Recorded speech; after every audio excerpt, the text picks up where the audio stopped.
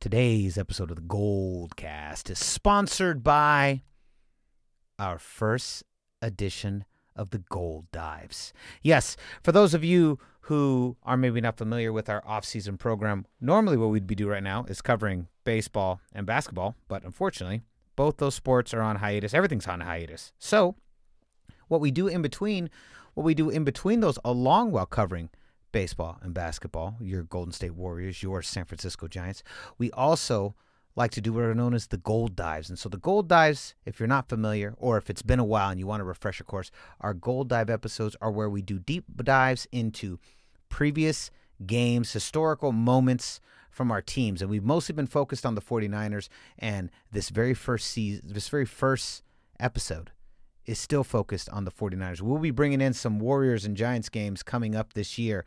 But right now, we are doing a Gold Dive on the San Francisco 49ers 2019 season. Oh, yeah, the one that just passed.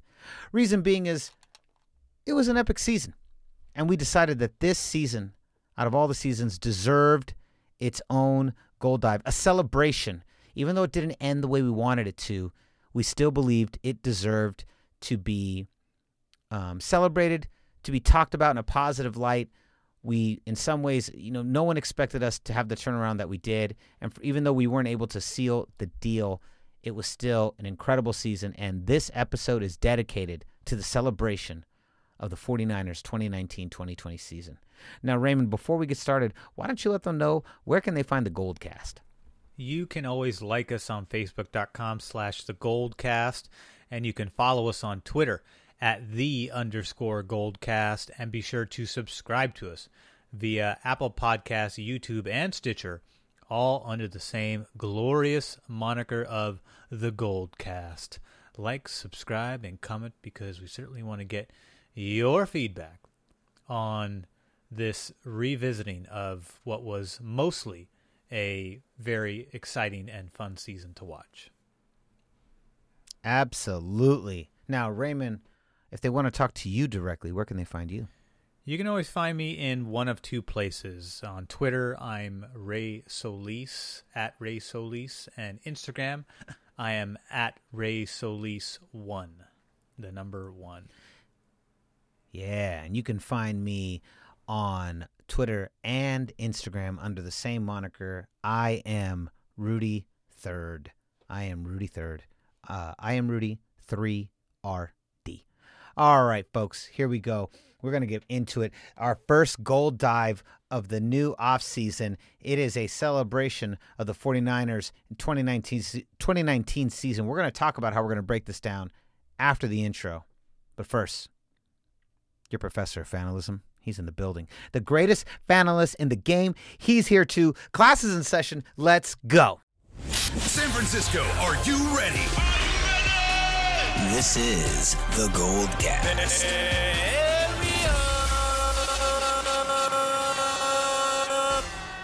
Boom.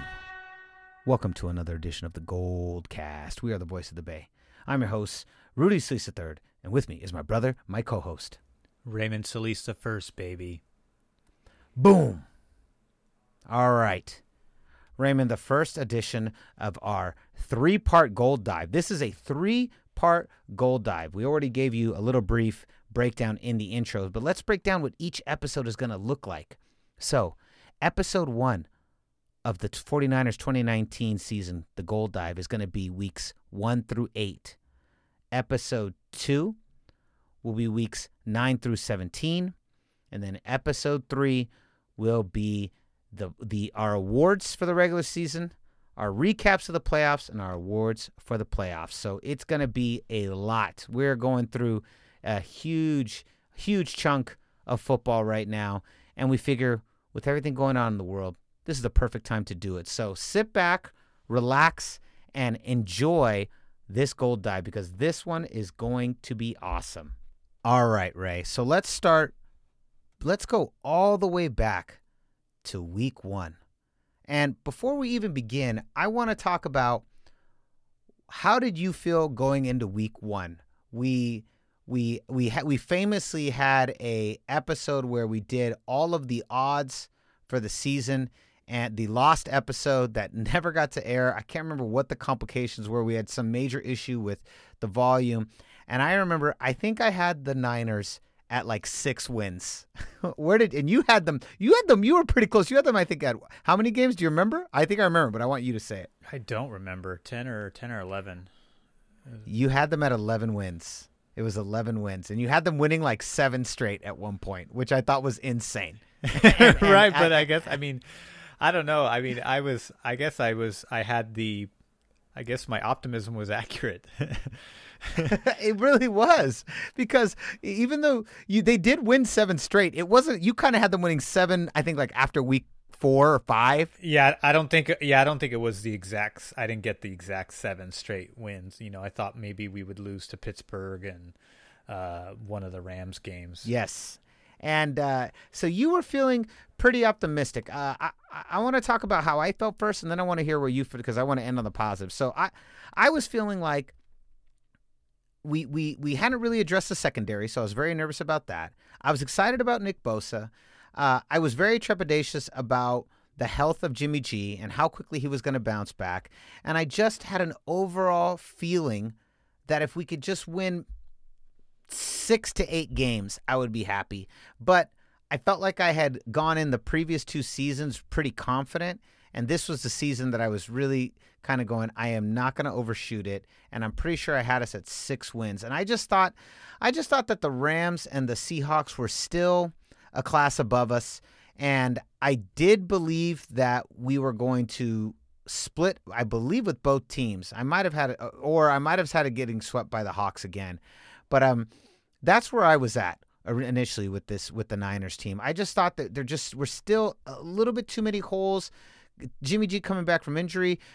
I was at the most 8 wins, but I was prepared for 6 because I didn't want to get my hopes up too high. Where were you at the beginning of the season? Obviously, 11 wins. You were pretty confident. Well, I felt like even though the secondary, they were banking on players that I did not have a lot of faith in, like Jimmy Ward, who ended up having a terrific season, and Jaquiski Tartt was kind of a wild card because he was younger, and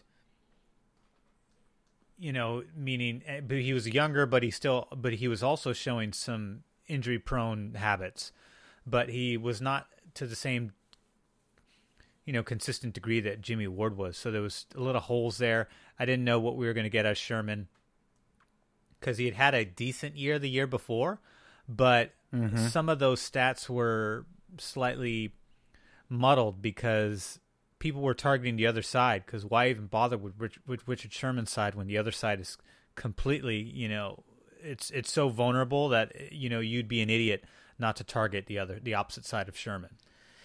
Yeah, I remember you mentioned this a couple times. You felt like Sherman's stats were a little juked the prior year. They were. I mean, they were good. They were good. They weren't completely. It wasn't an entire they weren't completely blemished by this fact, but it was very real and very apparent. I vaguely remember like 1 or 2 teams even admitting to this, but they're like, what's the point in even targeting Sherman's side when the other side is giving up, so many plays every single game, which was true. We had given up tons of big passing plays the year before. We were, bottom half of the league in pass defense. You go from, the back end of the league to the best pass defense in the league. That's, hard transition. Usually teams, from 31st to first, we weren't the 31st ranked defense in 2018. I don't believe. But we were certainly in the 20s, bottom 10. Yeah, I believe.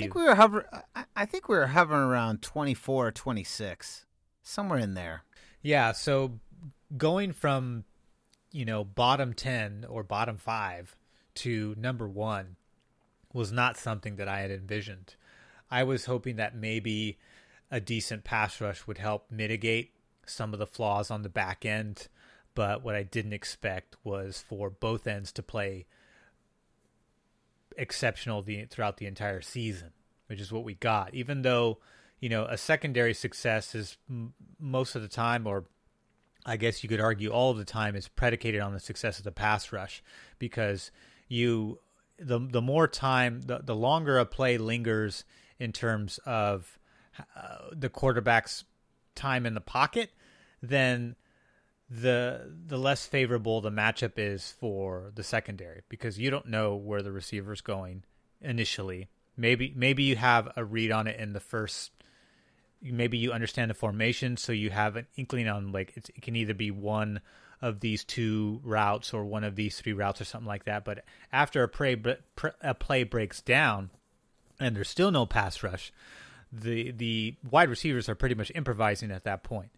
And that becomes even more cumbersome for a defensive back to try to read and anticipate. It's just really, really difficult. So the longer that a passing play goes on in terms of trying to find a receiver and not being able to get to the quarterback via the pass rush, then the secondary is just going to have a really difficult time. So I just thought that maybe if we had a decent secondary, they'd be able to help offset some of that. But what did end up happening is that both sides just played great, and the middle played great. The linebackers were terrific, the secondary was terrific, and the pass rush was obviously the best part of the defense. But obviously that's what you want. That's if you want to sacrifice one of your levels, 1, 2, and 3, like if in other words, if you only had a choice on which level you would want to be exceptional, I would always take pass rush every single time, 10 times out of 10. So the fact that we were even able to get what we ended up getting out of it was far above and beyond my expectations, and pretty sure above the expectations of a lot of people, with the exception of maybe a few kind of wild cards that just kind of had more ambitious expectations than even I did. Because I know there was a couple people out there, I can't remember them, but I know that some people had some pretty high expectations for the Niners. I just can't remember which pundits they were. But I know that I wasn't the only person that was kind of riding a higher horse for what we were going to see out of the Niners than a lot of other people. I think a lot of other people were cautiously optimistic. I think cautiously optimistic is the right word. Yeah, I think cautiously optimistic is definitely the right word. All right, so with that, let's begin the season. So before the season began, the 2019 season, the 49ers Super Bowl odds, they were 36-1. That's 8. They were at the 18th spot. The top 5 teams to win the Super Bowl. This is all to win the Super Bowl. Patriots at 7-1, Chiefs at 8-1, Saints 9-1, Rams 11-1, Eagles 14-1. So pretty much from the beginning, Vegas had the Patriots and the Chiefs sitting there at the top of the heap, and they had a lot of NFC teams followed by that. The Saints, the Rams, and the Eagles were pretty much the top 3 seeds that the Vegas believed had the best odds of winning the Super Bowl, and the Niners were sitting there all the way down at the 18th spot at 36-1. Week 1 opens. We're on the road. We spend most of the first half of this season on the road. This is we are at Tampa Bay. Niners versus Bucks. The Vegas odds had San Francisco winning by -1. The Niners were pretty slow to start, but already, even from game 1, you're starting to see signs from Bosa. And, Bosa basically sat out, Raymond, if you remember, for most of preseason. Lots of pressure on Winston, and he finally gets his first sack in the third. You also see Richard Sherman showing signs of the brilliant season was about to come. He gets a pick 6. Jimmy G is a little wobbly. Also in the third quarter. Also in the third, yep. Jimmy G's a little wobbly here, but better than I remember. He looked better than I remembered him in this game. Of course, he throws that pick 6 pretty early too. He does. What are your thoughts early on? What are your thoughts early on in this game? This was a game I thought we could win, but I also thought that we might lose this game. I thought this was a 50-50. Just because this was... Vegas, SF -1, that's not a lot. That's just 1 point. Well, they weren't sure either. Exactly, and this was like one of the best passing offenses in the league the previous year, and sure enough lived up to the same expectations this year, while also giving the ball to a lot of cornerbacks at the same time. But this game, I thought, as it went on and the ball was giving up, I thought the third quarter was obviously our best quarter. We had the pick six by Richard Sherman. Jimmy G threw the touchdown to Richie James. That was a nice throw. The big bomb down the left side, just a straight up, post route, just a go route or a post route, one of the two. I don't know. We'll have to ask Johnny Dells to clarify that for us. Mostert looked very much like the Mostert we had seen in the playoffs. Just very elusive, terrific vision out of the hole. I think he has the best vision out of all the running backs, and obviously he got stronger and stronger as the season went on and he got more touches.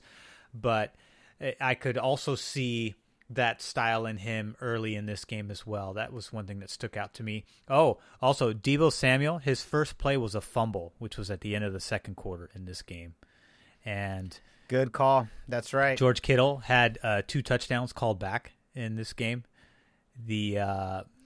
This would become a growing trend for the first several games of the season. Yeah. Is Kittle losing touchdowns week after week. Yeah, and this was the very first touchdown score of the season for the 49ers was called back on a flag. That was the other thing about this game. Lots of penalties. Oh, yeah. my God. The Niners have penalties left and right. Actually, you know what? Let's do this, too, while we're not 21 points off penalties. 21 points negated off of penalties. Mostert had a touchdown called back for a penalty, and Kittle had 2. So, actually, let's do this, Raymond, too. While we don't get too far into this, I wanted to actually start with this. Let's talk about all the starters. So here's the starting lineups for the 49ers on offense, on defense. So, on offense, you got Jimmy G, obviously at quarterback, Kyle Juszczyk, Tevin Coleman at running back and fullback, Deebo Samuel, Marquise Goodwin at wide receiver, George Kittle at tight end, Michael Person, O-line, Mike McGlinchey, tackle, Joe Staley, tackle, Lakeland Tomlinson, guard, Weston Richburg, center. So there you go. On defense, we've got D Ford, Eric Armstead, D Ford, defensive end, Eric Armstead, defensive end, DeForest Buckner, defensive end, DJ Jones, defensive tackle, linebacker, Drain Greenlaw, Quan Alexander, linebacker, Fred Warner, linebacker, Akello Witherspoon, defensive back, Jaquiski Tart, defensive back, Tavarius Moore, defensive back, and Richard Sherman, defensive back. So there you go. That is our first game one lineup. But yeah, going back to this sloppy play from the Niners. I mean, the penalties were just left and right all over the place. Now, this is something that would get cleaned up as we went through the season, but you can see that September rust all over this team, and a team that is still, despite playing actually pretty well, still finding a lot of its footing in this game. We had a total of 11 penalties, 87 yards. 87 yards on 11 penalties. That is intense. Yeah, the Tampa Bay had the same amount of yards, but that was with 8 penalties. So they had less penalties, but some of their penalties were obviously more severe because they ended up accumulating the same amount of yardage, negative yardage that we would. And I also thought it was interesting that the Tampa Bay Buccaneers, especially in the second half, were outgaining us on the ground. They would finish the game with 121 rushing yards compared to our 98. We couldn't even amass 100 yards in this first game, and I think those penalties really just kind of took the gas and the wind out of the sails, or the gas out of the car on any momentum that we tried to establish for a lot of these plays. Remember, Raheem Mostert had a huge callback for that touchdown. That touchdown was at least, I believe it was 20-plus yards that ended up getting called back, and that was in the late in the second quarter. So, we would have had well over 100 yards if you take away a lot of these penalties out of this game, and you would have had 21 more points on top of the 31 that we put up on Tampa. And Tampa had, I believe, one penalty that negated a touchdown as well, too. I'm not sure if they had more than that because I honestly wasn't paying attention to them as much. And you know what? In the fourth quarter, I thought it looked like the Niners were going to let the game slip away again.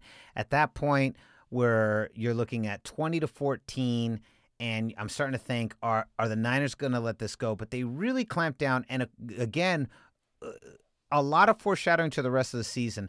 They only have 6 points in the first half, but then have 14 points in the third quarter alone, and then another 11 points in the fourth quarter to amass a total of 31 points. Final score 31-17. And you already can see, even in the beginning of this first game, those second half adjustments become really important with this team, and something that we will kind of see be repeated over and over and over again. Totally. And, in the end, they only got a field goal, and the Niners put up 11 more points in that fourth quarter. And Jameis Winston would contract the infamous interception disease that would plague him throughout the remainder of the season.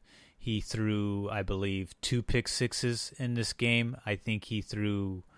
Yeah, one to Keller Witherspoon and the other to Richard Sherman. Yeah, and he would throw...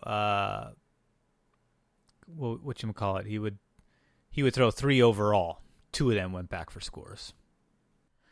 So would you say that is the... So we're going to have a couple things here, ladies and gentlemen, for the Goldcast audience. We're going to talk about our inception moment, and these are just the waves that each one of these games made. The 49ers, as we go through the season, they make a lot of waves, and there's a lot of ramifications to how well this team did that were felt throughout it. And then, of course, the second one we're going to talk about is our dagger moment. So would you say this was the beginning of the inception moment? This is the moment that the foreshadowing of Jameis Winston's intense interception to interception touchdown ratio would begin. Oh yes, this was the worst case of interception disease I've ever seen in a player. And Jameis Winston, yeah, I would say this was. 2 pick sixes. That wasn't the only pick sixes he would go on to throw on for the season, but he had 2 big ones in this game, and one of those pick sixes was definitely the dagger. Yes, and I think we agree. Keller Witherspoon's pick 6 was the dagger. That was the end of this game and the end of the Bucs for Week 1.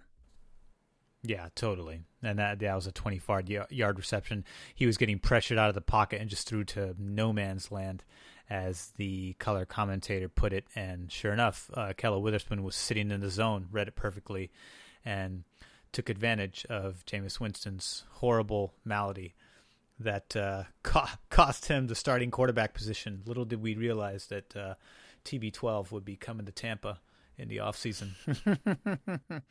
Absolutely. All right, here we go. Moving on to Week 2. So Week 2, 49ers are still on the road. Now we go to Cincinnati. Cincinnati 0-1. We are 1-0. Vegas had Cincinnati at -1, so they believed that the Niners couldn't pull off 2 road games in a row. Let's go for our starting lineups here, Raymond. So our starting lineups for Week 2. You've got Jimmy G, Kyle Juszczyk, Matt Breida, Deebo Samuel, Marquise Goodwin, George Kittle, Michael Person, Joe Staley, Mike McGlinchey, Lakeland Thompson, Western Richburg. That is our offense.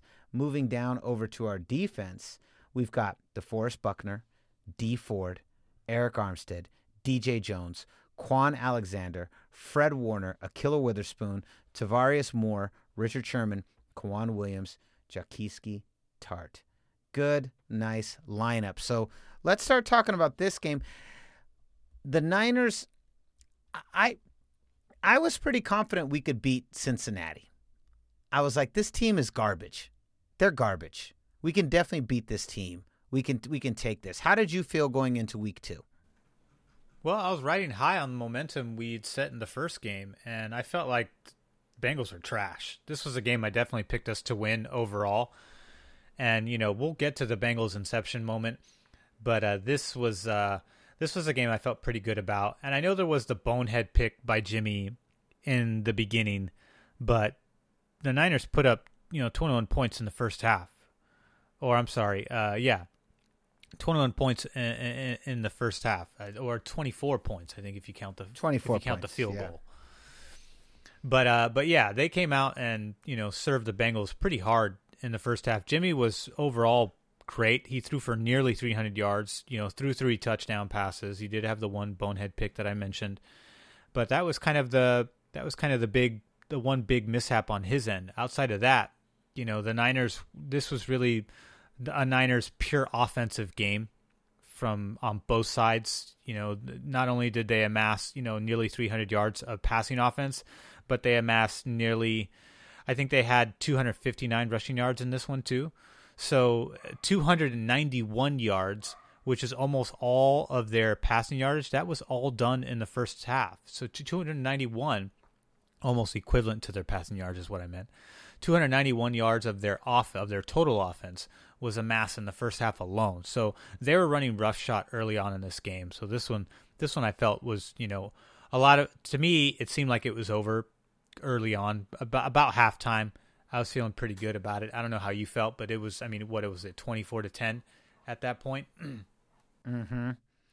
Now, if you remember correctly, during last season, I was talking about during preseason, if Jimmy G could get his feet underneath him, I predicted somewhere around games 5 and 6, 7 and 8, somewhere in there he could get his feet really underneath him.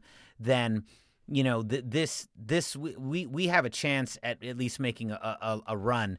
And Jimmy G, I thought, showed up early. Now, these are the games that everyone seems to forget about. He's 17 of 25, 296 yards, 3 touchdowns. Yeah, sure, you got 1 interception, but 17 of 25, 296 with 3 touchdowns? I don't understand the problem.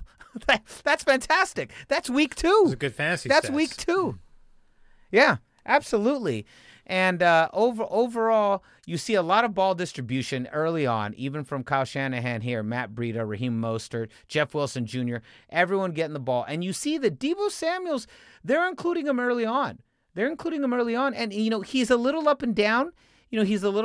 Sometimes he drops a couple passes that he should have caught.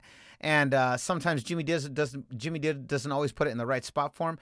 And the other thing I was surprised about is Dante Pettis gets a little bit of action here, and you guys will see as we go on later in the season, he gets a lot of action in weeks 4 through 8 or 5 through 8. Yeah, he gets a lot of action once in this game for 16 yards.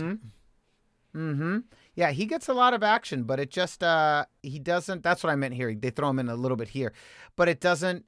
That's about as far as he goes through this one. This is let me see, a couple other things I wanted to talk about here. The dump off pass to Mostert, I liked it because it's a sign of things to come. We're still sloppy with the penalties, though. McGlinchey with that huge offsides that was followed by an interception from Jimmy G. Just back-to-back, kind of back-breaking stuff. The defense really does its job and really keeps us in these games, especially kind of despite the offense's lack of cohesiveness, especially in this first quarter of the season, But the thing I did notice early on is that Jimmy G is spreading that ball a lot.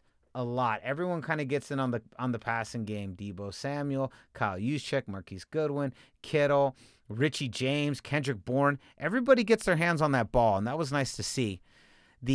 What would you say, Raymond? We kind of joked about this offline. What would you say is the inception moment? What was the thing that Cincinnati realized after this game? Probably putting up the dud in the third quarter. They didn't score any points in the third quarter, and they probably would have gotten shut out in all 4 quarters, except for that really bonehead John Ross play, that 66-yard touchdown with less than 60 seconds to go in regulation. That ended up garbage time. That ended up making the score, giving them 17 points as opposed, up against our 41 burger that we had put on them. A 40 burger. There is a 40 burger. There's a 50 burger, and there's a 40 burger. And that's what happened here. We had 10 rushing plays of 10 or more yards. The rushing game, they just had no answer. They had no answer for the passing game. They had no answer for the rushing game. The Niners just steamrolled this team. And this team would go on to, this is how confident the Bengals are. The Bengals were so confident in this season that they would go on to secure the first pick in the draft of this year. That was the mental commitment that this team made from the beginning, from this week 2 all the way until the end of the season. They would only go on to win 2 games after this. They would lose 12 more games after this game. They would lose 12 more games, and that's commitment. That's I know that the Niners went 2-14 under Kyle Shanahan, but keep in mind that it was like five games straight we lost by 3 points or less. You're not trying to secure an early pick when you're competing that closely.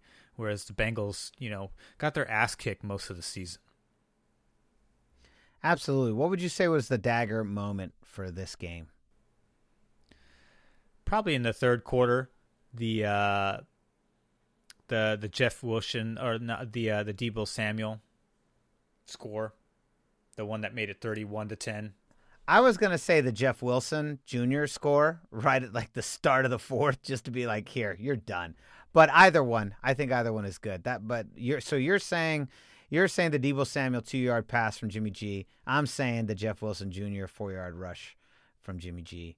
But either one is probably a royal ass whooping. Either way. This, Raymond, this is the first time since 1989, the Super Bowl winning season, that the Niners opened with back-to-back road games and won them both, 2-0. 2-0 for the first time since 2013. How did you feel after this? I felt pretty happy. I wasn't sure if we could sustain it, but I was excited. I was pleased. I was very pleased. I mean, I was more than pleased. I was jazzed. Who doesn't love a blowout? I don't like in retrospect, I enjoy the nerves and excitement of a close contest like the 2011 divisional playoff game between Alex Smith and Drew Brees. But in the midst of that, I am extremely uncomfortable with the nerves that my body goes through, while watching that game and not wanting us to fall short like that. That stuff, that's all super uncomfortable for me because I'm so into it and obviously very passionate about this team. And when they're in those tight positions of close contests, it's nerve-wracking. The Saints game, the one that we'll get to in another episode, that was a nerve-wracking game. So was the Ravens. That took weeks off my life. Yeah.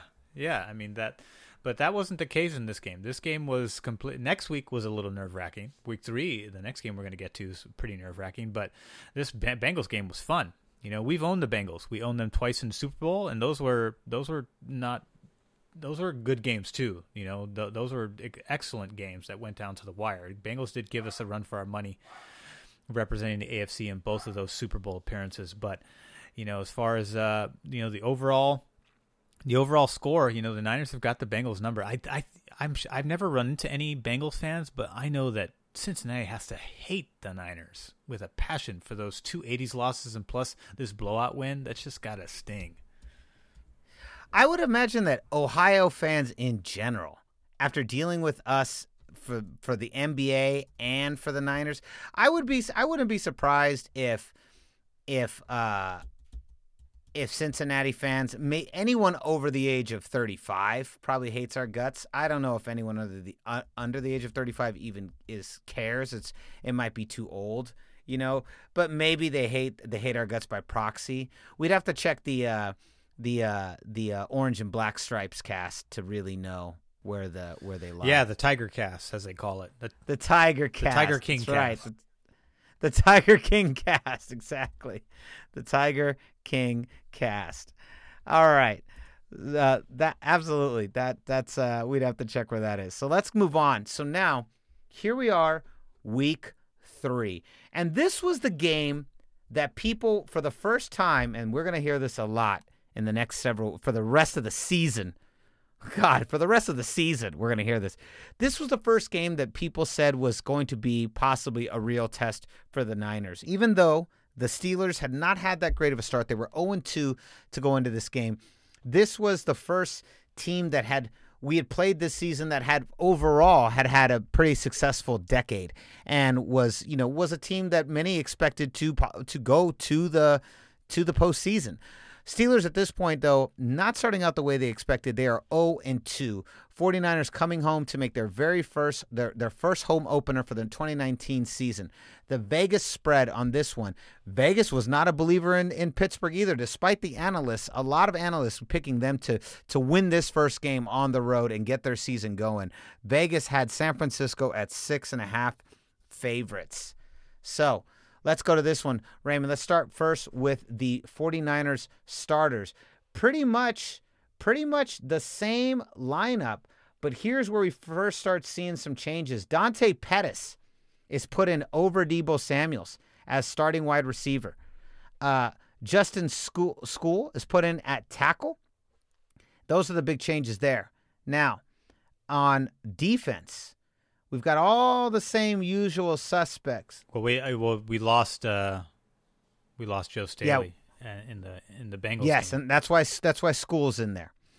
And then in defense here, it looks everyone is the same. We still have Ahkello Witherspoon, but it's not much longer. This is a ticking time bomb for our boy Ahkello Witherspoon right here. So, but yes, that's the big changes. Marquise Goodwin in place of our boy Deebo, and then School in place of Staley. That's the big difference on offense. So let's get this going. Let's start talking about this game. This was the game, Raymond, that started out and it felt a little trap gamey. Didn't it feel that way? Little trap gamey in the first half.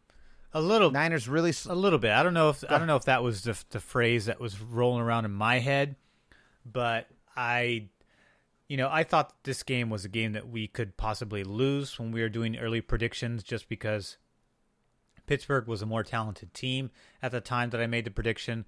I didn't anticipate that they would lose Ben Roethlisberger by this point, which they did. Mason Rudolph was in there, who had little to no experience, and obviously Antonio Brown had left the team at this point too, so it was just Juju Smith-Schuster carrying the reins as far as wide receiver potency went, and James Conner, who was actually a really good back, a really good dual threat back, but he actually never really got going in this game for some reason. So I don't know what it was, but San Francisco came in with a really good rushing defense that surprised me and really stuffed James Conner. And perhaps it was because of them cleaning up some of the things that happened in the previous couple weeks. So I don't know, but either way, I know that this game was ugly. I mean, 4 turnovers in the first half alone. We would go on to give up 5 overall. It was 6-3 at halftime. We just had a field goal. A 3-point lead going into the halftime. And this is when Pittsburgh had made a desperate trade to get Minkah Fitzpatrick from Miami, who had a really good game overall. He had a interception from Jimmy Garoppolo, and he also had that forced fumble that he caused from I think he knocked it out of Raheem Mostert. I could be wrong.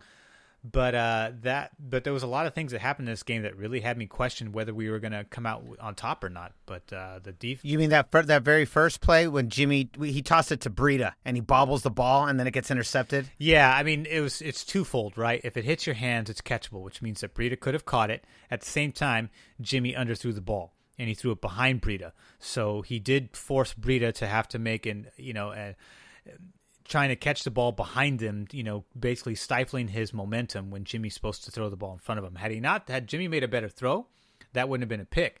Had Breida not bobbled it, it also would have negated a pick.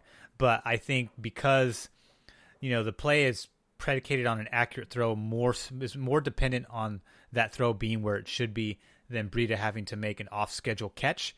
I put the blame on Jimmy for that one. Yeah.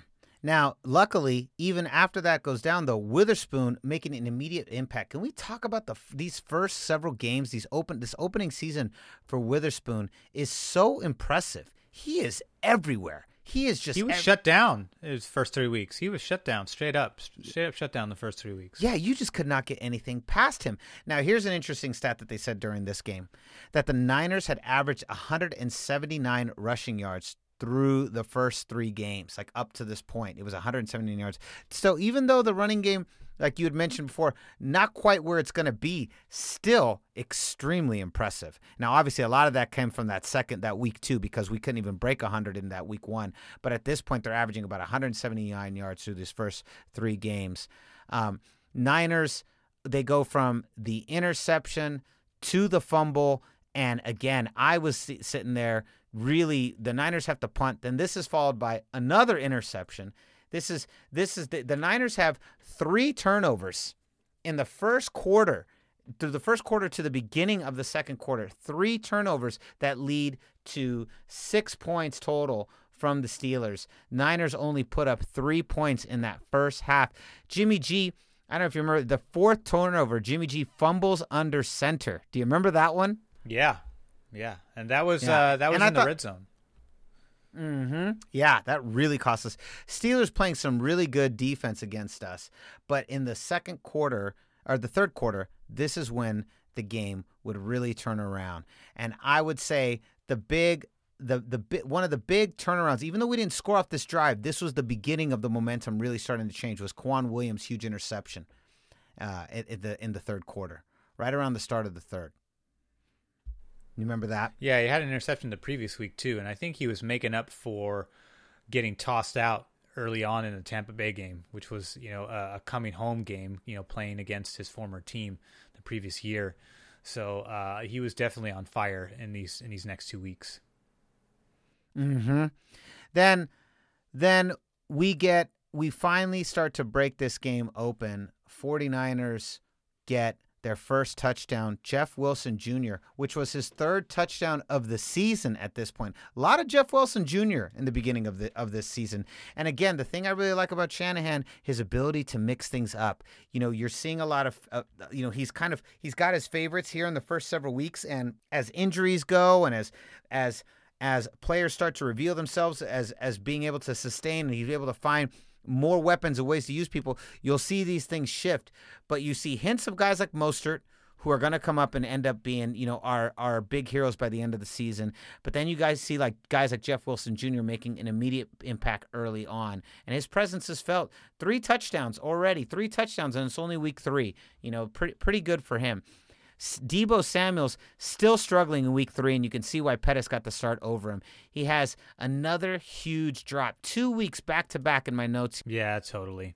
But, I mean, the defense really kept us in this one for the most part. At one point, I believe Jason Verrett came in, and I think that's because Ahkello Witherspoon went down, so Jason Verrett came in the game, and he would come in for two plays, and that would be the last time we would ever see Jason Verrett again. Yeah, that was which we kind of called. No one was confident about him. Jeff Wilson ends up with 2 touchdowns on the game, and Dante Pettis gets his first big touchdown of the year. And that was dagger. Yeah, the dagger. Well, you know what else? What I thought the dagger was? That was the Armstead causing that huge fumble. Yeah, Armstead was huge in this game. Armstead would be huge throughout the entire season, which would obviously end up leading to the offseason decision that we ended up getting this year, which was to keep Armstead and jettison Buckner. Unfortunate, but there's a reason why, which we've already talked about at length.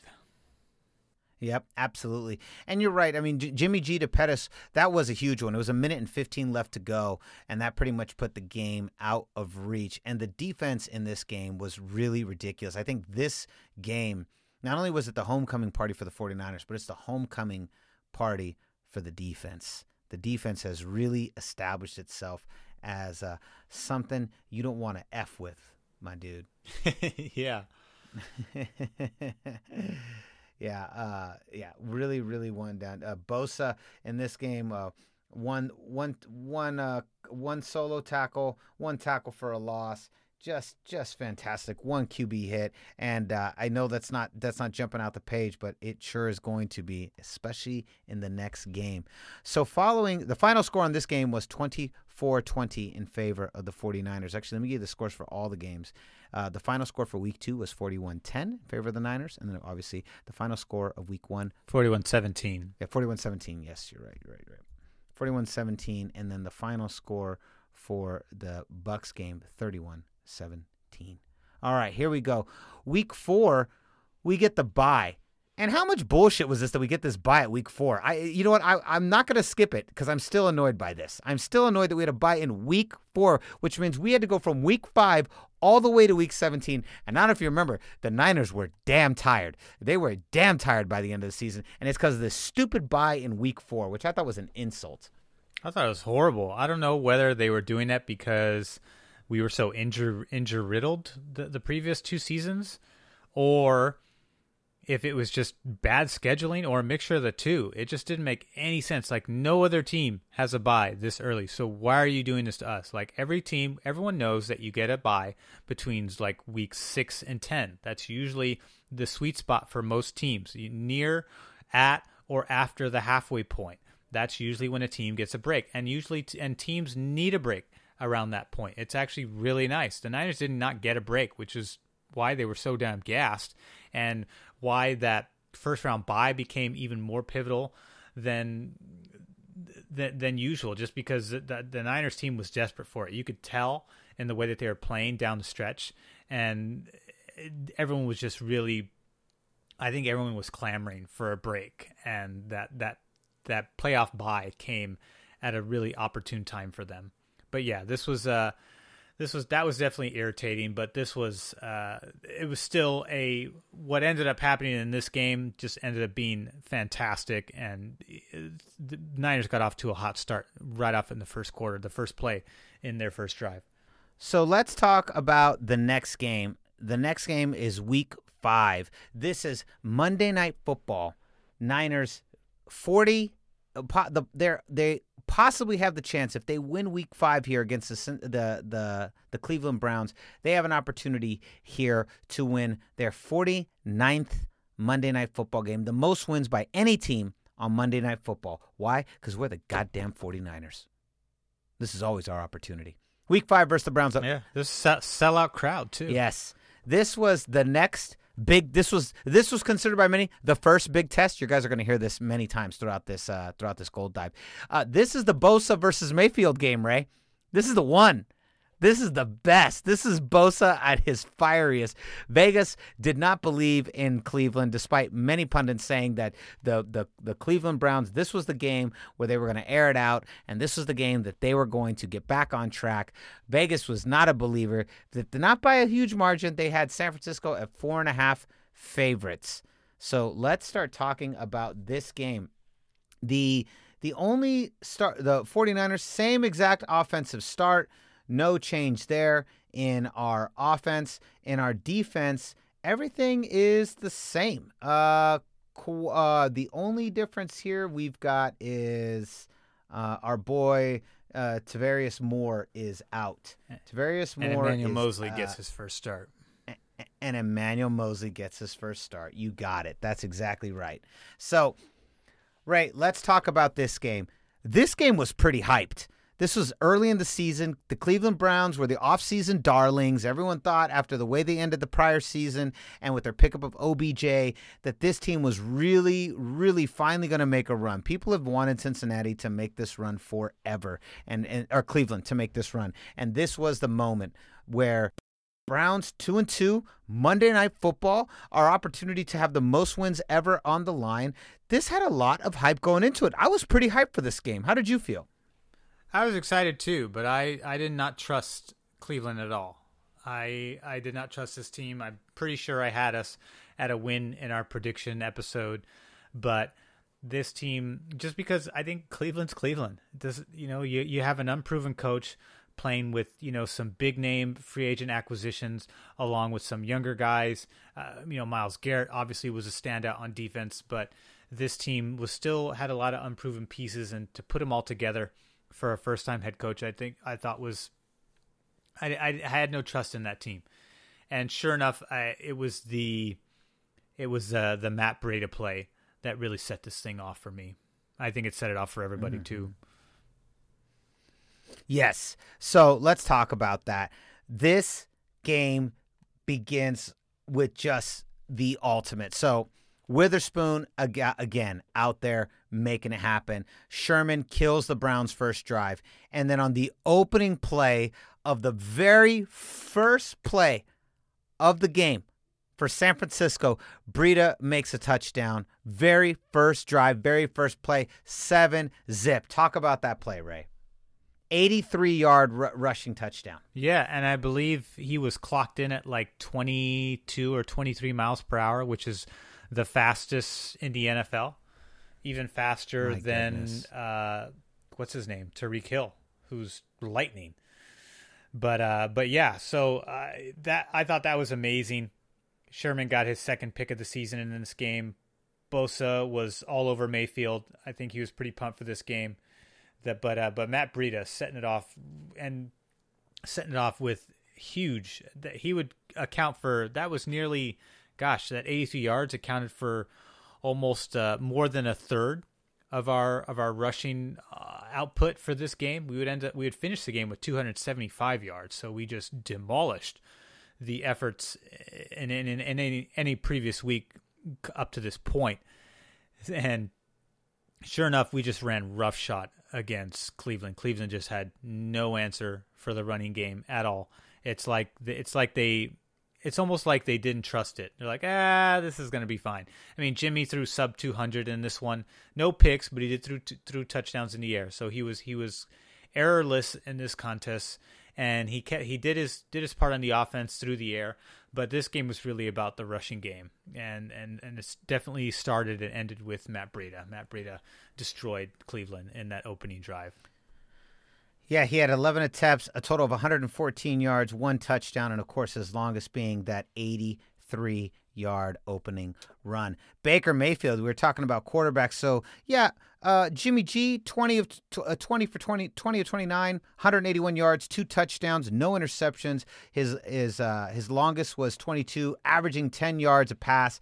All decent numbers considering how big the running game was here. And you're going to have games like this. It doesn't matter which quarterback you are, you have games like this.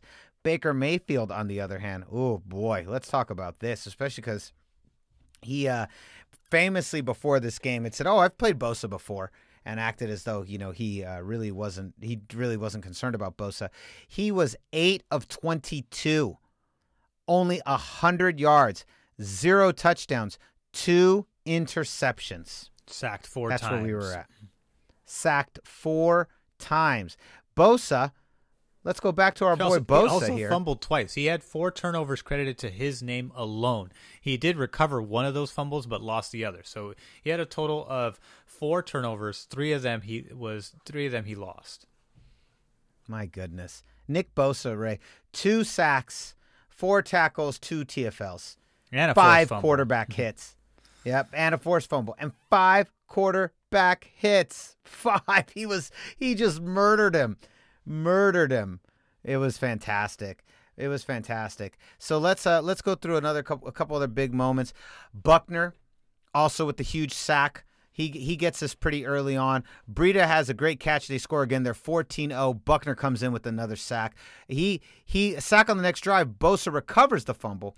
Gould misses a field goal. Let's talk about Gould for a minute. If I remember correctly, we had issues with our long snapper, and Gould missed so many field goals because of this long snapper in the very first in this first half of the season. Do you remember this? He missed like five, I think 5 field goals, if I remember correctly. I could be wrong. But yeah, apparently it made a huge deal, and people don't realize how important the long snapper position is for the kicker. But it certainly affected Robbie Gould, who's normally nails for the most part. He was certainly nails for us the previous season, but he definitely was off the mark in this season. And some people were thinking it was a combination of the fact that he held out for more money and missed a lot of training early on in the off season. But then you compound that with the fact that the long snapper was gone, because our long snapper was serving a 4-game suspension at the time. So we had to come in, or was it 4 or 6 games? I can't remember. Either way, he was gone. He was not in this game either. And sure enough, that ended up impacting Robbie Gould's effectiveness in the first half of the season. However, with, we've got 3 blowouts through the first 4 weeks. So obviously Robbie wasn't needed too much in that effort as far as field goals are concerned, although we did need him against Pittsburgh. But that was annoying to watch, because it was almost like, gosh, like you almost, the uninformed fan will immediately look to the holdout. But when you look closer to some of the more nuances of football, because it's a very complex sport, you do realize that a lot of those miscues in the early half of the season were attributed to the fact that he didn't have the same snapper, and that snap does affect the holder, who is Mitch Wisnowski, and which then affects Robbie Gould's ability to kick the ball in the proper location. Because if you don't snap the ball correctly, it's more time, It's like tenths of a second for Mitch Wishnowsky to get the ball in the right position. And if that's off by inches, the game of inches will be affected. That's not just a clever, phrasing for how to describe the game of football. The game of football is very much a game of inches, and that those inches matter to a kicker very much so, just like it does to any other position player. Mm-hmm. Absolutely. Also, another thing worthy of note, in the third quarter, George Kittle finally makes a touchdown that isn't called back. Finally gets his much coveted first touchdown of the season in the third quarter. And at that point, it is 28-3, and this game is basically a wrap. This is a wrap. This game, I thought the game was over at halftime when it was 21-3. I thought it was done then. I said, this is done. They're done. This, and I'll tell you what, this is what I think the inception moment is. Why don't you tell me? This is the inception moment here, where this is where we delivered to everyone the inception moment that Cleveland was not going to be very good this year. They weren't. And, that would be a month later, Baker Mayfield would look like a hobo with a mustache and a long trench coat talking about the loss to the Broncos in November. This would be the beginning of a very difficult month for Baker Mayfield, and he would just get more disheveled in the post-game press conferences as the weeks went on.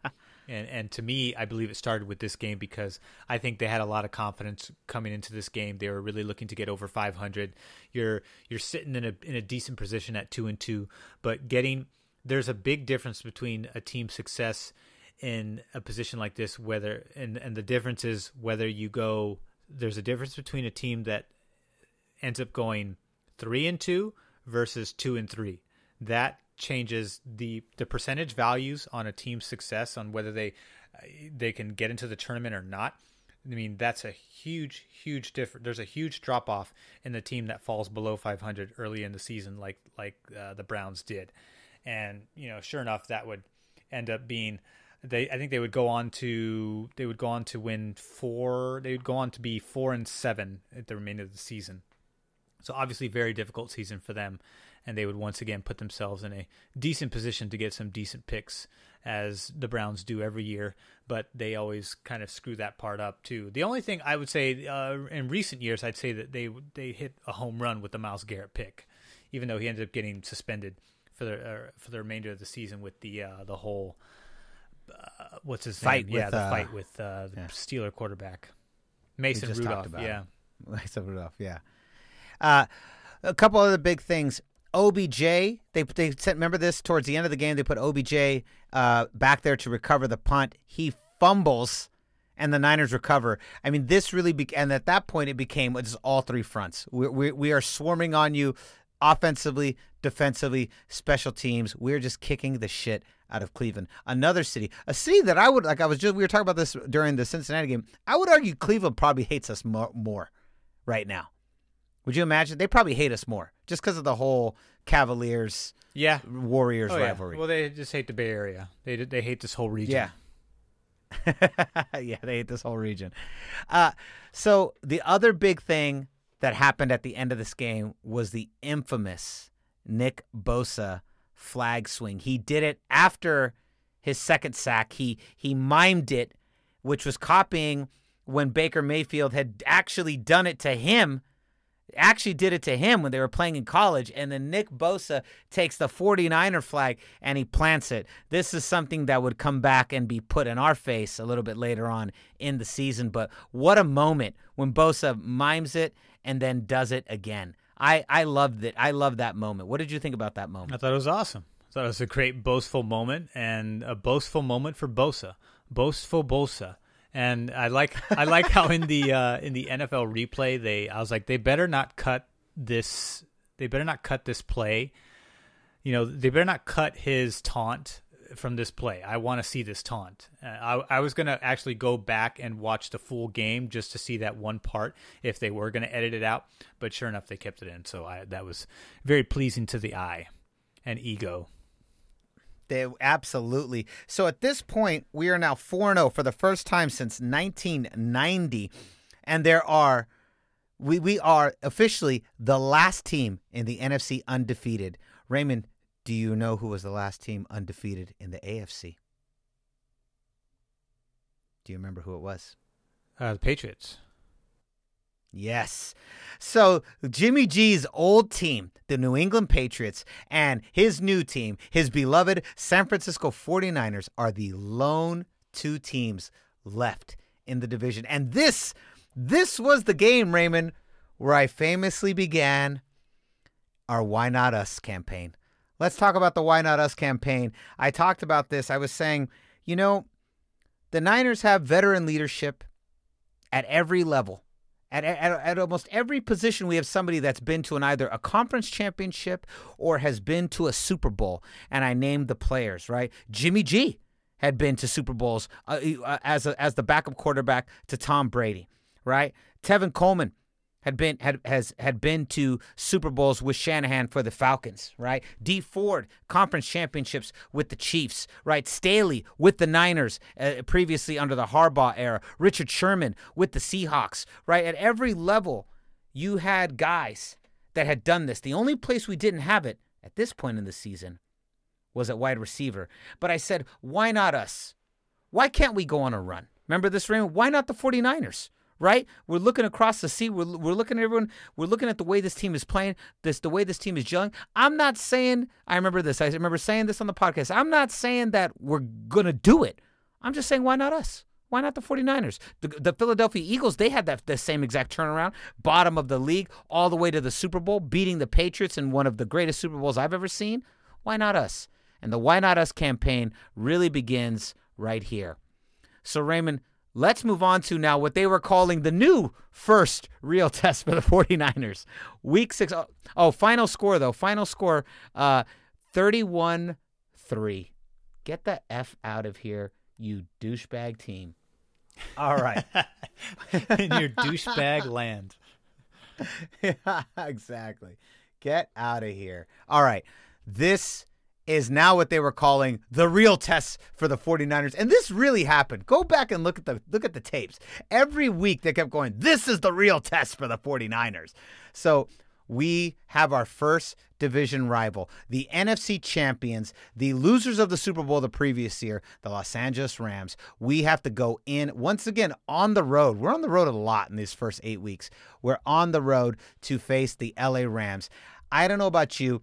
This was a team that I was a little nervous about. I was like, this is the real test, but it wasn't so much about nervousness for me. It was about getting revenge. I just wanted to kick this damn team's teeth in. I was sick and tired of them walking around like they were the big dogs in the NFC West. How did you feel going into this game? I thought this was going to be a true opportunity, like, to make a statement. I was like, all right, we're 4-0. We beat some pretty good teams. We beat Cleveland, who was 2-2, but I was never a believer in Cleveland, so I thought that the disparity between our talent level and their talent level was accurate. So I thought that this game against the Rams would be a bigger test.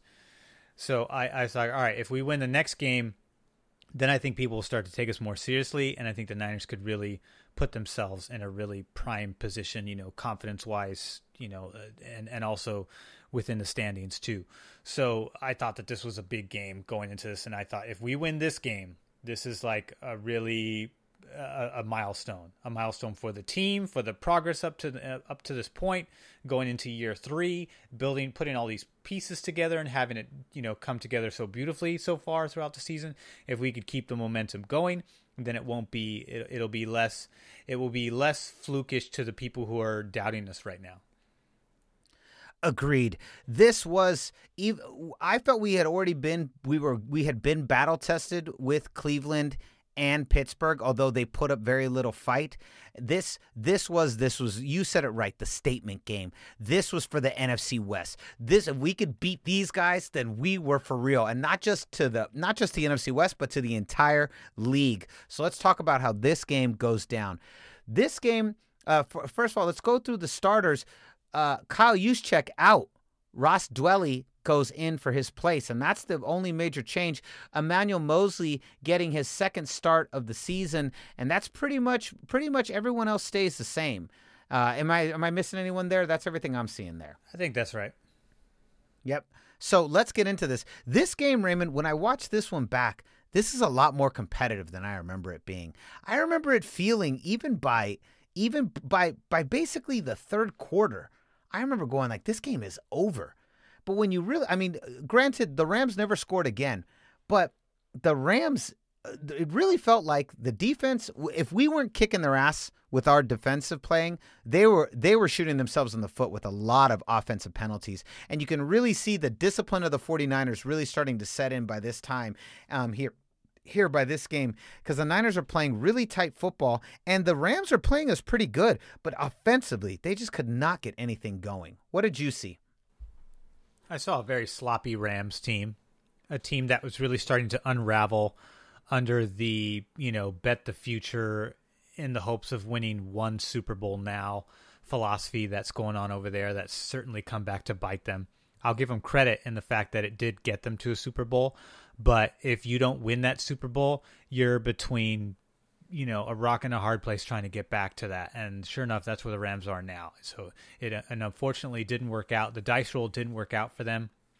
And they're just struggling to get back into it. And we'll get to the inception period here. But this game, I thought that this was a pretty, first of all, the fact that they ran like 7 or 8 straight rushing plays in the opening drive to score that touchdown, I thought, whoa. I was like, someone, Sean McVay is good enough. I think Sean McVay is a good coach. I think he's got a great mind. He's very creative.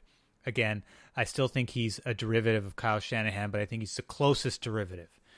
Meaning, if there's anybody that has decent schemes to kind of be a runner-up to Kyle Shanahan, I think it's Sean McVay, at least within the NFC West, because he always plays us pretty well. But I think that the talent diminishing the way, or not really kind of unraveling the way it has the past couple years, and a lot of it starts with Todd Gurley. They kind of gassed him, unfortunately, with the he's got like tendonitis or something that it's some kind of reoccurring injury. Something that they kept lying about for all the way through the Super Bowl. Yeah, and it just really it affected his ability to really stay and be that, again, to me, I think I like the running back committee system over the primary back system, which is what the Rams run. Dallas has that with Ezekiel Elliott. I believe Christian McCaffrey is pretty much that same deal in Carolina. But that really, unless you've got a unique running back that's like going to be an all-time great, like a Jerome Bettis or a Barry Sanders or an Emmitt Smith or a Walter Payton, those guys who ends up lasting 10 years and never seem to, almost never had a shitty season in their entire career, you're going to run into a brick wall with these running backs within, 3 or 4 seasons. And, and sure enough, Todd Gurley is in that category now. And unfortunately, he just doesn't have the same, unless he gets into a committee format, he's never going to be the same back he was when he first entered the league. He's got an injury that just does not serve the bell cow position well. If you're in a committee system, you can preserve him, but not this one. So anyways, but I thought, the Niners were just in a prime position here, and the first half of this game was super competitive. I thought that we seemed to have a little bit less of an edge in the first quarter, but then as the game went on, especially in the third and fourth quarter, I thought that the Niners had a decisive schematic advantage, especially when Kyle Shanahan came out with the second half adjustments. Absolutely. Rams came into this week at 3-2. Vegas odds. Vegas did not believe that the Niners were going to pull this off, and they put the Rams at 3.5 favorites. So let's talk about this. This was great. This actually happened in the second quarter. We end the first quarter 7-7. Tevin Coleman goes in for that diving touchdown, which was badass. Do you remember that one? Badass. And then on that second drive, the Niners defense comes alive and puts pressure on them fast. They have to punt. The Rams have to punt after a Jared Goff sack. They're going to get used to that for the rest of the game. My favorite announcer moment in the second quarter is after Kittle's big run. The announcer goes, "Come get a taste right now. I'm George Kittle." I just thought that was amazing. Oh, yeah. It was Mark Schlereth, the Oh, was that who said the that? former offensive lineman for the Denver Broncos when they won the Super Bowls. And he's a big fan of Kyle Shanahan because he obviously was coached by Mike Shanahan and is very familiar with Kyle. And I believe they have a rapport. So there was a little bit of bias going into this game. It wasn't an annoying bias, but you can tell that Mark Schlereth was having having a good time calling this game, watching Kyle Shanahan succeed, and then watching one of his favorite players, George Kittle, play out of his mind like he usually does.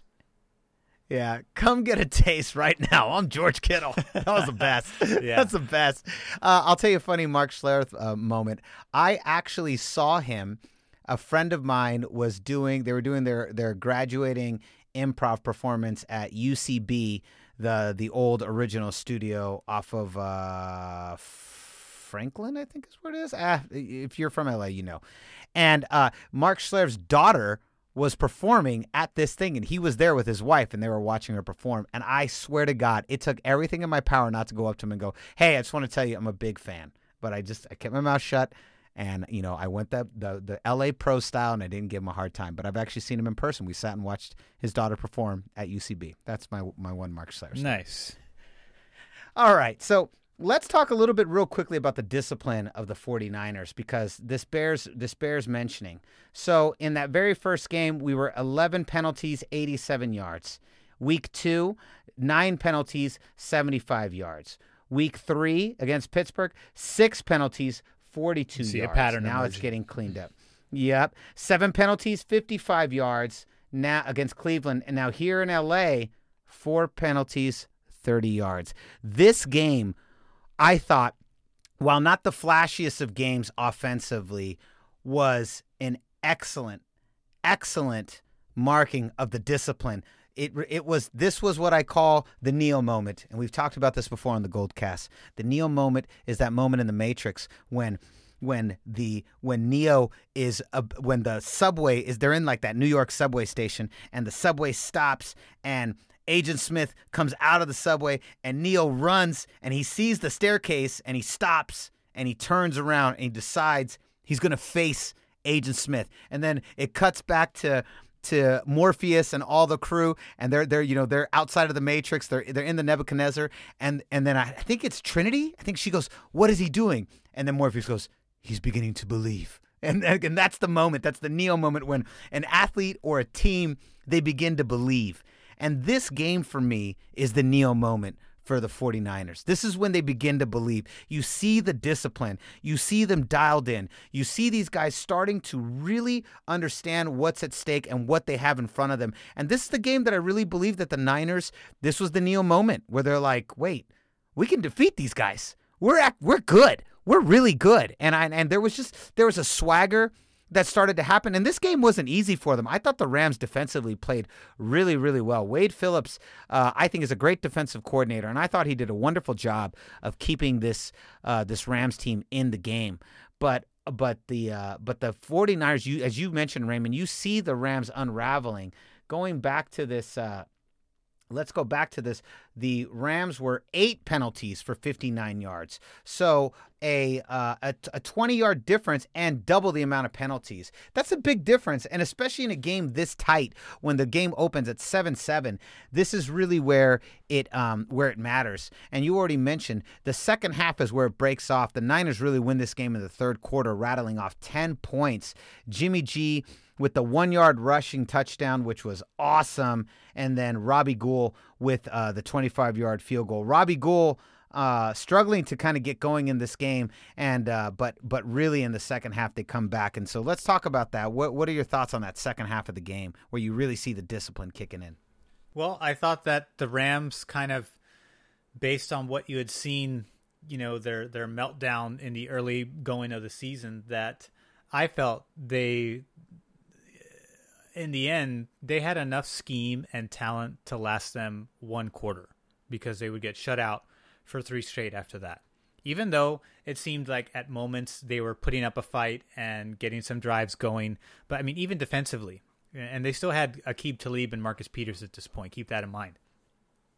The only constant on that team that was worth his salary or still is what's his name?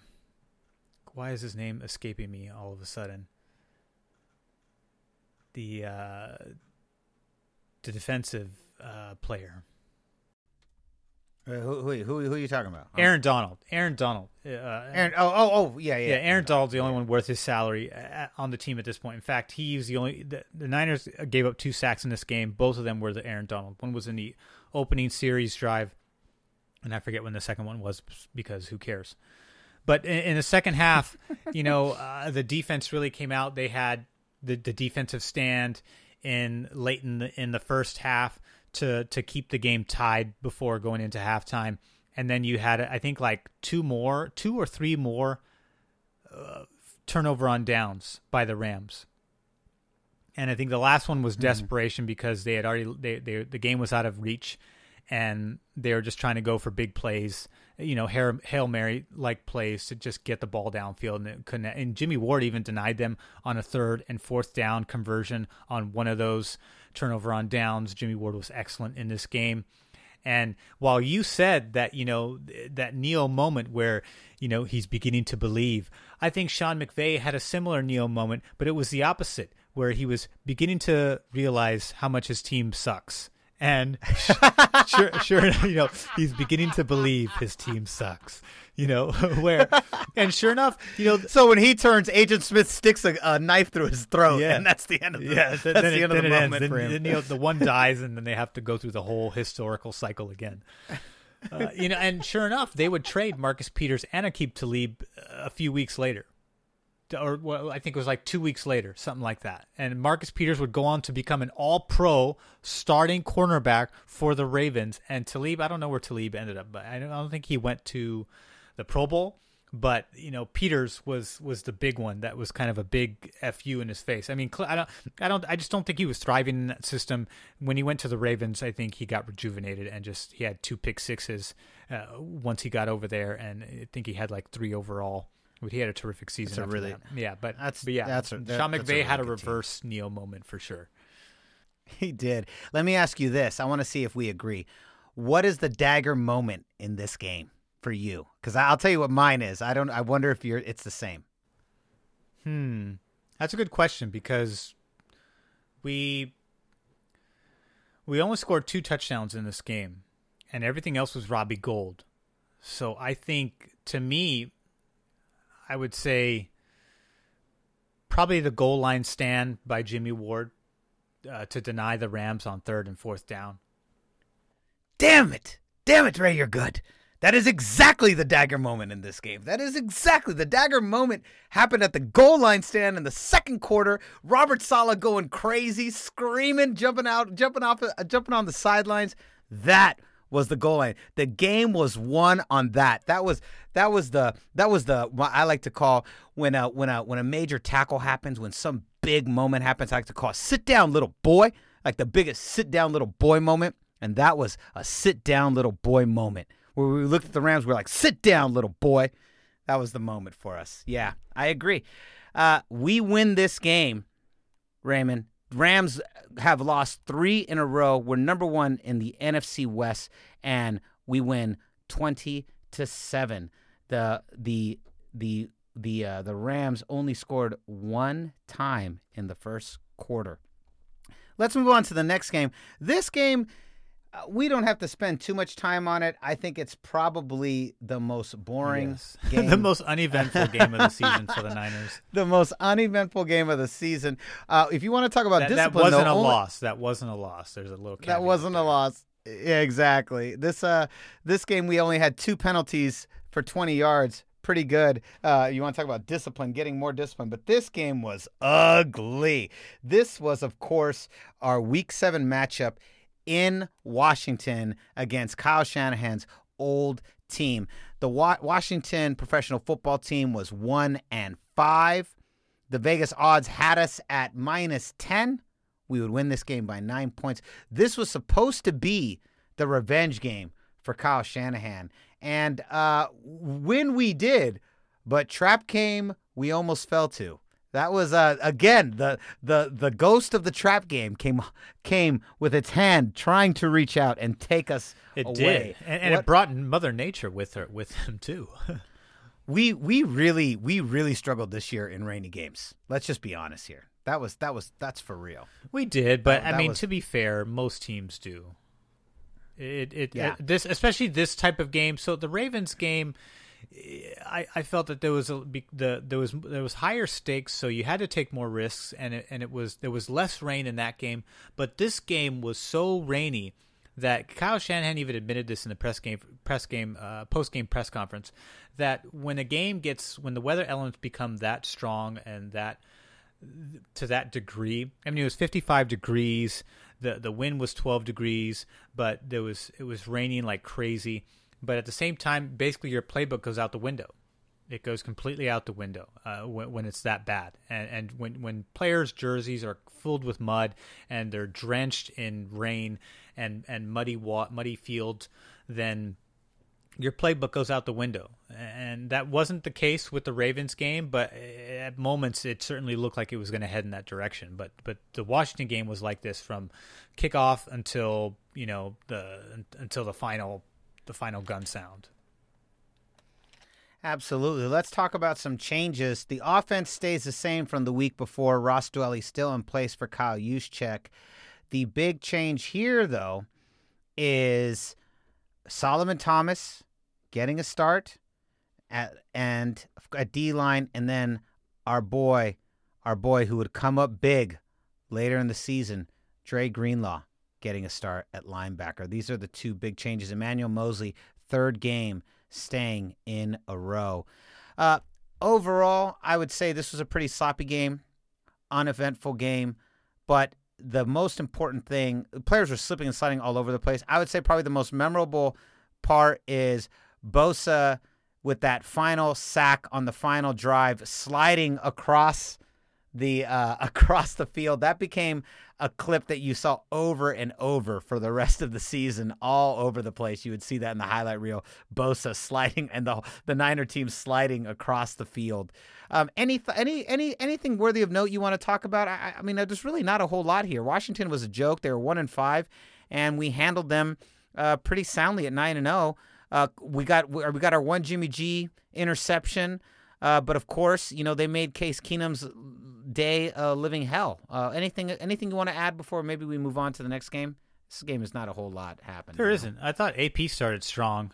And it's funny, if you watch the opening drive, even though the weather played a big factor into this, if you watch the opening drive by Washington, they almost were mirroring exactly what the Rams did. They just they fed the ball to AP, I think, for, what it seemed like almost like 7 or 8 plays straight. It didn't amount to a score, but it certainly, was. I think this was the thing that I think we talked about too. Is I said watch other teams try to duplicate this opening drive that the Rams did on us with this straight running plays, because they've exposed the weakness, and now other teams are going to start to copycat that, and we would see that. When you say that was the year.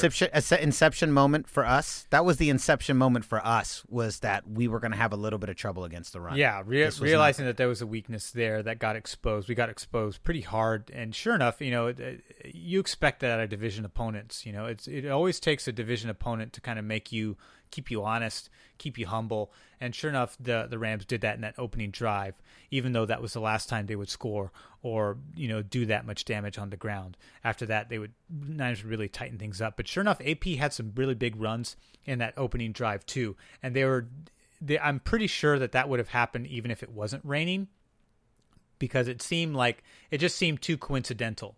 I was like, they're not even attempting to throw the ball. They're just run. I was like, this is exactly what the Rams did to us.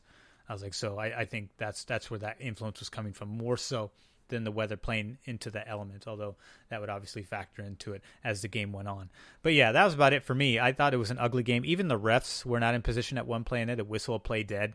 And that was towards the end of the game when the Niners fumbled the ball on that same play, but they had already whistled the play dead.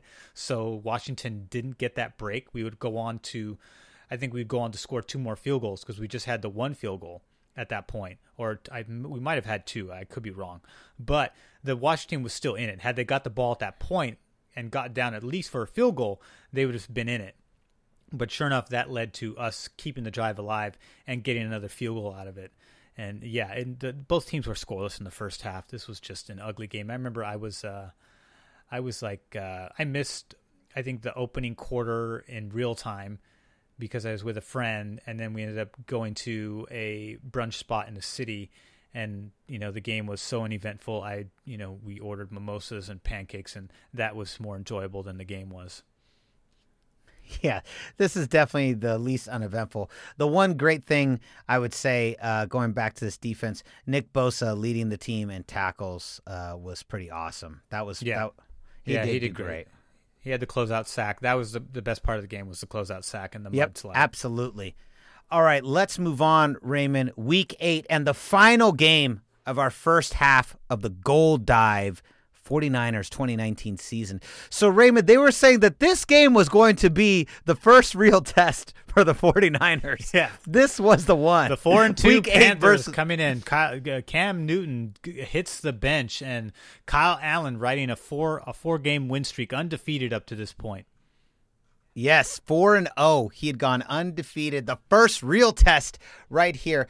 Vegas had the Niners still having the faith, starting to get more faithful. They had us at 5.5-point favorites. Finally back home again, and we're rocking the 94 white unis. And I like that the red's a little brighter. Did you notice that? The red's a little brighter on this one. I thought that uni was so clean. Yeah, that was the best, especially as the season went on. In this game, I felt like as the season went on and we started wearing those uniforms, more players started to match the outfit with white cleats. Whereas in this game, there was quite a few players still wearing black cleats. And I think that the uniform looks way cleaner when you have the white cleats also, to couple on with the mostly white uniform. But yeah, and this was a game that I was in attendance. I was physically there. You were there. Let's talk about that, Raymond. So you're there. Tell us the experience of being there at Levi Stadium, watching this game in person. Well, we went to go tailgate with the family. It was in celebration of cousin Brian's birthday on that weekend, and he wanted to go to the 49ers game. He didn't know that we were going to be there, so it was a surprise for him. We tailgated. We ate awesome food and had some great drinks, and we got a couple of George Kittle bobbleheads, one for you and one for Dad. Yes. And yeah, this game from beginning to end, I'm surprised I didn't lose my voice with how much I was yelling and slapping five with all of the fans. We were on one of the end zone sides in the third level, still a great vantage point. For the most part, you can see both ends of the field and you can see all the action happening. And of course, when it comes down to your side, you can see it really well. But overall, just impressive stadium, impressive game.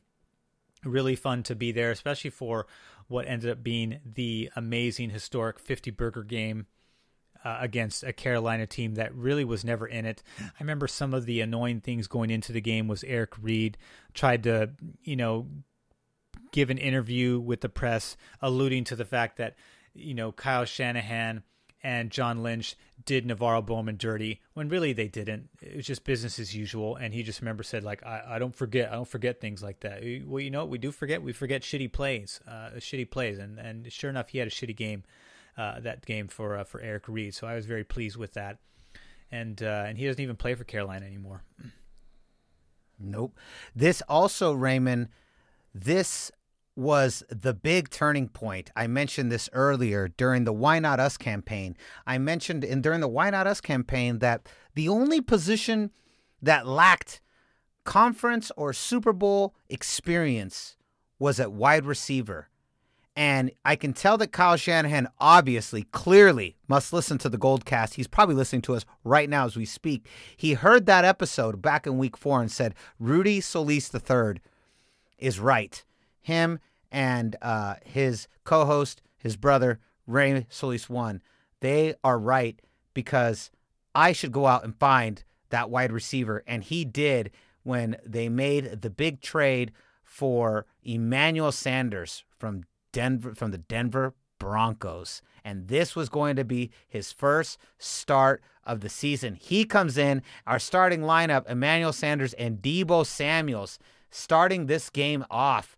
Emmanuel Mosley still hitting it off in defense. Jimmy Ward also in the lineup for this game as well. They called him Mr. Glass. But now he has a chance to become the Iron Man, as Raymond said. He wanted to see, can he break that glass? So obviously 2 major pieces coming into the fold in this game, Raymond. How excited were you for Emmanuel Sanders? I was like, please just be good. Just be good. I was like, I hadn't really watched him this year, so I wasn't really sure, but I knew he was putting up decent fantasy numbers, which if you're putting up decent fantasy numbers, you're generally doing well as an offensive player. And I was excited, and I thought there was a high potential, but of course you just never know with these things, you know? Yeah, you don't. But I mean, I thought like, all right, he's a little bit older, and he was putting up good numbers. I thought the potential was pretty high because he was putting up good numbers on a team with a shitty quarterback and a shitty offensive system. So I thought him coming here, you know, that's got to speak volumes to what he can potentially do here, which he would obviously go on to do really good things for this team. It's unfortunate that he's not with us no longer, and that he's with a rival that we'll get into in the next episode. But what I was excited for was because I thought that the ceiling was much higher for him here than it was where he in Denver. And that was basically predicated on the fact that Denver was struggling really bad at that point. Denver would pick up some of the slack in the latter half of the season, but Vic Fangio just really struggled in his first year as a head coach. That was very obvious. But at the same time, Emmanuel Sanders was their best offensive player on the team. And I think Dad had him on his fantasy team. Somebody had him on the fantasy team. And, you know, he's actually doing decent. So it's like, might have been Brian, actually. Might have been. Who you were there for his birthday. I think he did have him. Yeah, and sure enough, I mean, that ended up paying dividends for us on the road to a Super Bowl appearance. But yeah, I was excited for this. But even though, you know, I wasn't expecting a whole lot from him because it was the first game in a short week turnaround for him in order to get acclimated with the offense. You know, it was still nice to see him get involved, especially in the opening drive. But sure enough, this game was really, in my mind, anyways, I don't know if you feel the same way. This game was all about Tevin Coleman. Oh, yeah. Not only was it all about Tevin Coleman, if the Rams game was the statement game to the NFC West, this was the statement game to the NFL. This was the statement game to the whole league. This is week 8. Midway through the season, the 49ers are here, and we are not playing around, and we are for real. We are super for real. After I saw this game, that's how I felt. I was like, this team is for real. This is no joke. This is not a drill. Now, everyone's talking about and knowing that this second half of the season is coming, and we have the gauntlet on the way, sitting in the horizon. But this was the game that was like, we are here to kick your ass, and you are not going to have a good day playing us.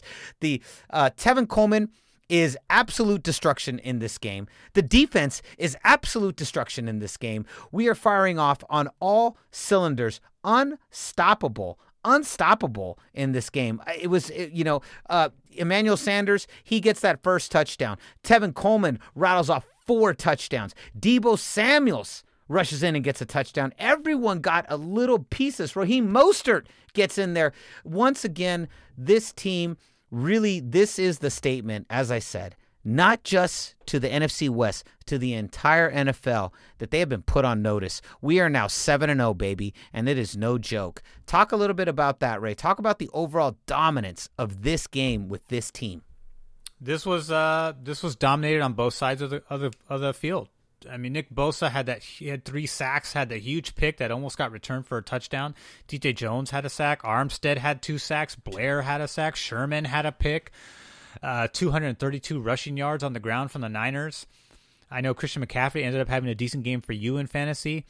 And this was the beginning of the end for Kyle Allen, who ended up having his, to me, I feel like the inception moment for Carolina was really revolved around Kyle Allen. Yeah, that was the inception moment for them. That it was not, Kyle Allen was not going to be the guy. So he goes in 4-0, Raymond. Let the audience know, what was his record after this? 1-9. Ooh. So this would be the beginning of the end for Kyle Allen's confidence, who would eventually go 1-9, en route to pave the way for one Teddy Bridgewater. and minus a Cam Newton. So Carolina's basically saying, Kyle Allen, you're going to ride the bench. Cam Newton, we're done with you. Teddy Bridgewater, welcome home. So I got to drop some crazy stats on you. This is insane. In the third quarter, the Panthers finally score a touchdown. But the Niners had not allowed a touchdown in 1, 2, 3, 4, 5, 6, 7. It was the McCaffrey touchdown, right? Because it was 13-27 at that point. And McCaffrey on the sideline, he's like, "Let's go, let's go." He was pumped because you're 2 possessions into this game, so they were still in it at that point. At least from his mindset, you could tell, and perhaps some people on the team, but that got shut down real quick. Yeah, it was like 10-21 or something like that when he hits that one. Oh, it's 27-13. It's 27-13 when he hits that one.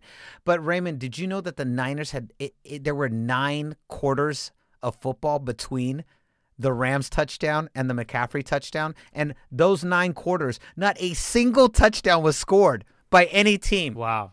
That is insane. 9 straight quarters, 9 straight shutout quarters, no touchdowns for 9 straight quarters.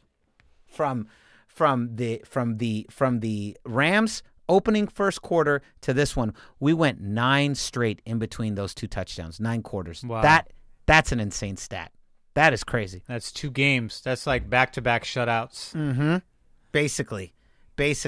The Debo with another one of his reverse sweeps, which we saw pretty early on in the season. I forgot to talk about that. That happened a little bit earlier, but another one of his classic, those jet sweeps you like, those reverses. He was just so unstoppable. I wrote in my notes, Debo scores to add more sauce on this spicy burrito. 34-13 Niners. That's great. I loved the best Bosa moment in this one. You already mentioned it, is without doubt that interception. How does he make that interception? He's like right there. You never see that interception from that close. That was insane. He had 3 sacks and an interception on the day at that point. Just incredible and absolutely the backbreaker. What would you say? Is that the dagger? Where's the dagger for you in this game? It feels like this is a game of 100 daggers. There's about 8 daggers in this game, but I would say, gosh, I like to think that after the Christian McCaffrey score, where he still thinks he's in the game and he's hyped on the sideline, I really like the Deebo Samuel 20-yard rushing score that just goes in your face like, hey, that was a great play, McCaffrey, because you're a tremendous player, but you're playing a team that is way beyond you guys. And that's when it's like, all right, 13-27, no problem. We'll go 34. We'll go 34-13. You're out of this. There's nothing you can do about this. I'd say that on the offensive side, and then defense, it has to be the Nick Bosa pick. Yeah, I agree with those. Absolutely. Mostert puts the finishing touches on this game with a touchdown on the ensuing drive, 51-13. And this is my favorite line. I have no idea who was announcing this game. Maybe you do. But because we're watching the condensed version with just all the big moments, sometimes you just hear a response and you have no idea why they're even saying it. But the announcer goes, "You know what I was doing in 1990? And the other announcer goes, "What?" He goes, "Dispensing justice in the NFL." I was like, what the hell? I have no idea who was calling this game. But that's what was said. You know what I was doing in 1990? Dispensing justice in the NFL. I was like, wow, who are you? Who are you, Judge Dredd? What's? I don't know. We're gonna have to look that up. Maybe someone from the Goldcast Empire knows who said that. Yeah, because I don't see it in the Pro Football Reference notes. No, I don't see. I don't. Do they normally have the? They have a lot of stats, but those are like the 2 stats they don't have. Is who the play-by-play announcers were. You can usually find that on like Wikipedia. We'll have to look that up. But overall, wonderful start. You know what? I think this is Mark Schlereth again. Are you serious? Is he in both these games? Is he called? No. That sounds like something Mark Schlereth would say. I mean, it really does. And he was an offensive lineman, so he's a bruiser. I'm pretty sure it's Mark Schlereth. We're going to have to look this up. Someone from the Goldcast Nation let us know. But Raymond, this concludes the first half of our gold dive. Niners win this game 51-13, sitting atop the NFC West in first place. And I believe they're atop the entire NFC. They're number one in the whole NFC at this point. 7-0. 7-0, baby. Feels great, baby. Feels great. Raymond, any final thoughts before we go? This was very exciting. I enjoyed the ride home from this game, obviously. This was probably the highlight of the season for me, just because I actually got to go to the game and watch it live unfold, and just, pretty fortunate to have gone to a game live and just watch a royal ass whooping midway through the season, and the Niners just dominating. Absolutely. This was the game for me where I went from why not us to we're for real. This team is for real. And this is happening. This is happening in real time. And it was a really exciting moment. And we knew that lurking just around the corner was the second half of the season, which some are calling one of the some have said statistically it's the hardest second half of a season any team has ever played in the Super Bowl era. That's how that is coming up. And of course, we all know that Seahawks are around the corner. And of course, the gauntlet. Oh, the gauntlet. The famous gauntlet. It was around the corner. And we're going to talk about that on the next Gold Dive. We're going to be back a little bit later in this week. And we are going to do, the NFL has just released their all-decade team for the NFL. And, famously, several players, 49ers players are on it. We are going to do our all-decade 49ers team. So this is going to be what players make the all-decade team from the entire era, from the last 10 years of the 49ers. The NFL did theirs. We're doing ours for just the 49ers. That's coming up in just a couple days here. So stay tuned. And then next week, we'll be back with our second half of the Gold Dive, which we will go through weeks 9 through 17. Of course, the Seahawks, the 2 games with the Seahawks, the rest of our Cardinals games, and the gauntlet. My favorite part is the gauntlet. I cannot wait to go through those games. That was insane. So here we go, folks. Let us know at youtube.com/thegoldcast what you think. What are your favorite moments from the first 8 weeks? What were the turning points for you? What are the inception moments? The moments where we casted doubt in the other teams? What were the dagger plays for you? Let us know. Go to youtube.com/thegoldcast and let us know in the comments. That's pretty much where most people like to talk to us. But of course, you can find us on Twitter and Facebook, facebook.com/thegoldcast, Twitter @_Goldcast. So concludes another edition of the Gold Cast. We are the voice of the Bay. I'm your host, Rudy Solis III, and with me is my brother, my co-host, Raymond Solis the First, baby. Boom! We'll see you next time. Same Gold Cast time, same Gold Cast channel. This is the Gold Cast.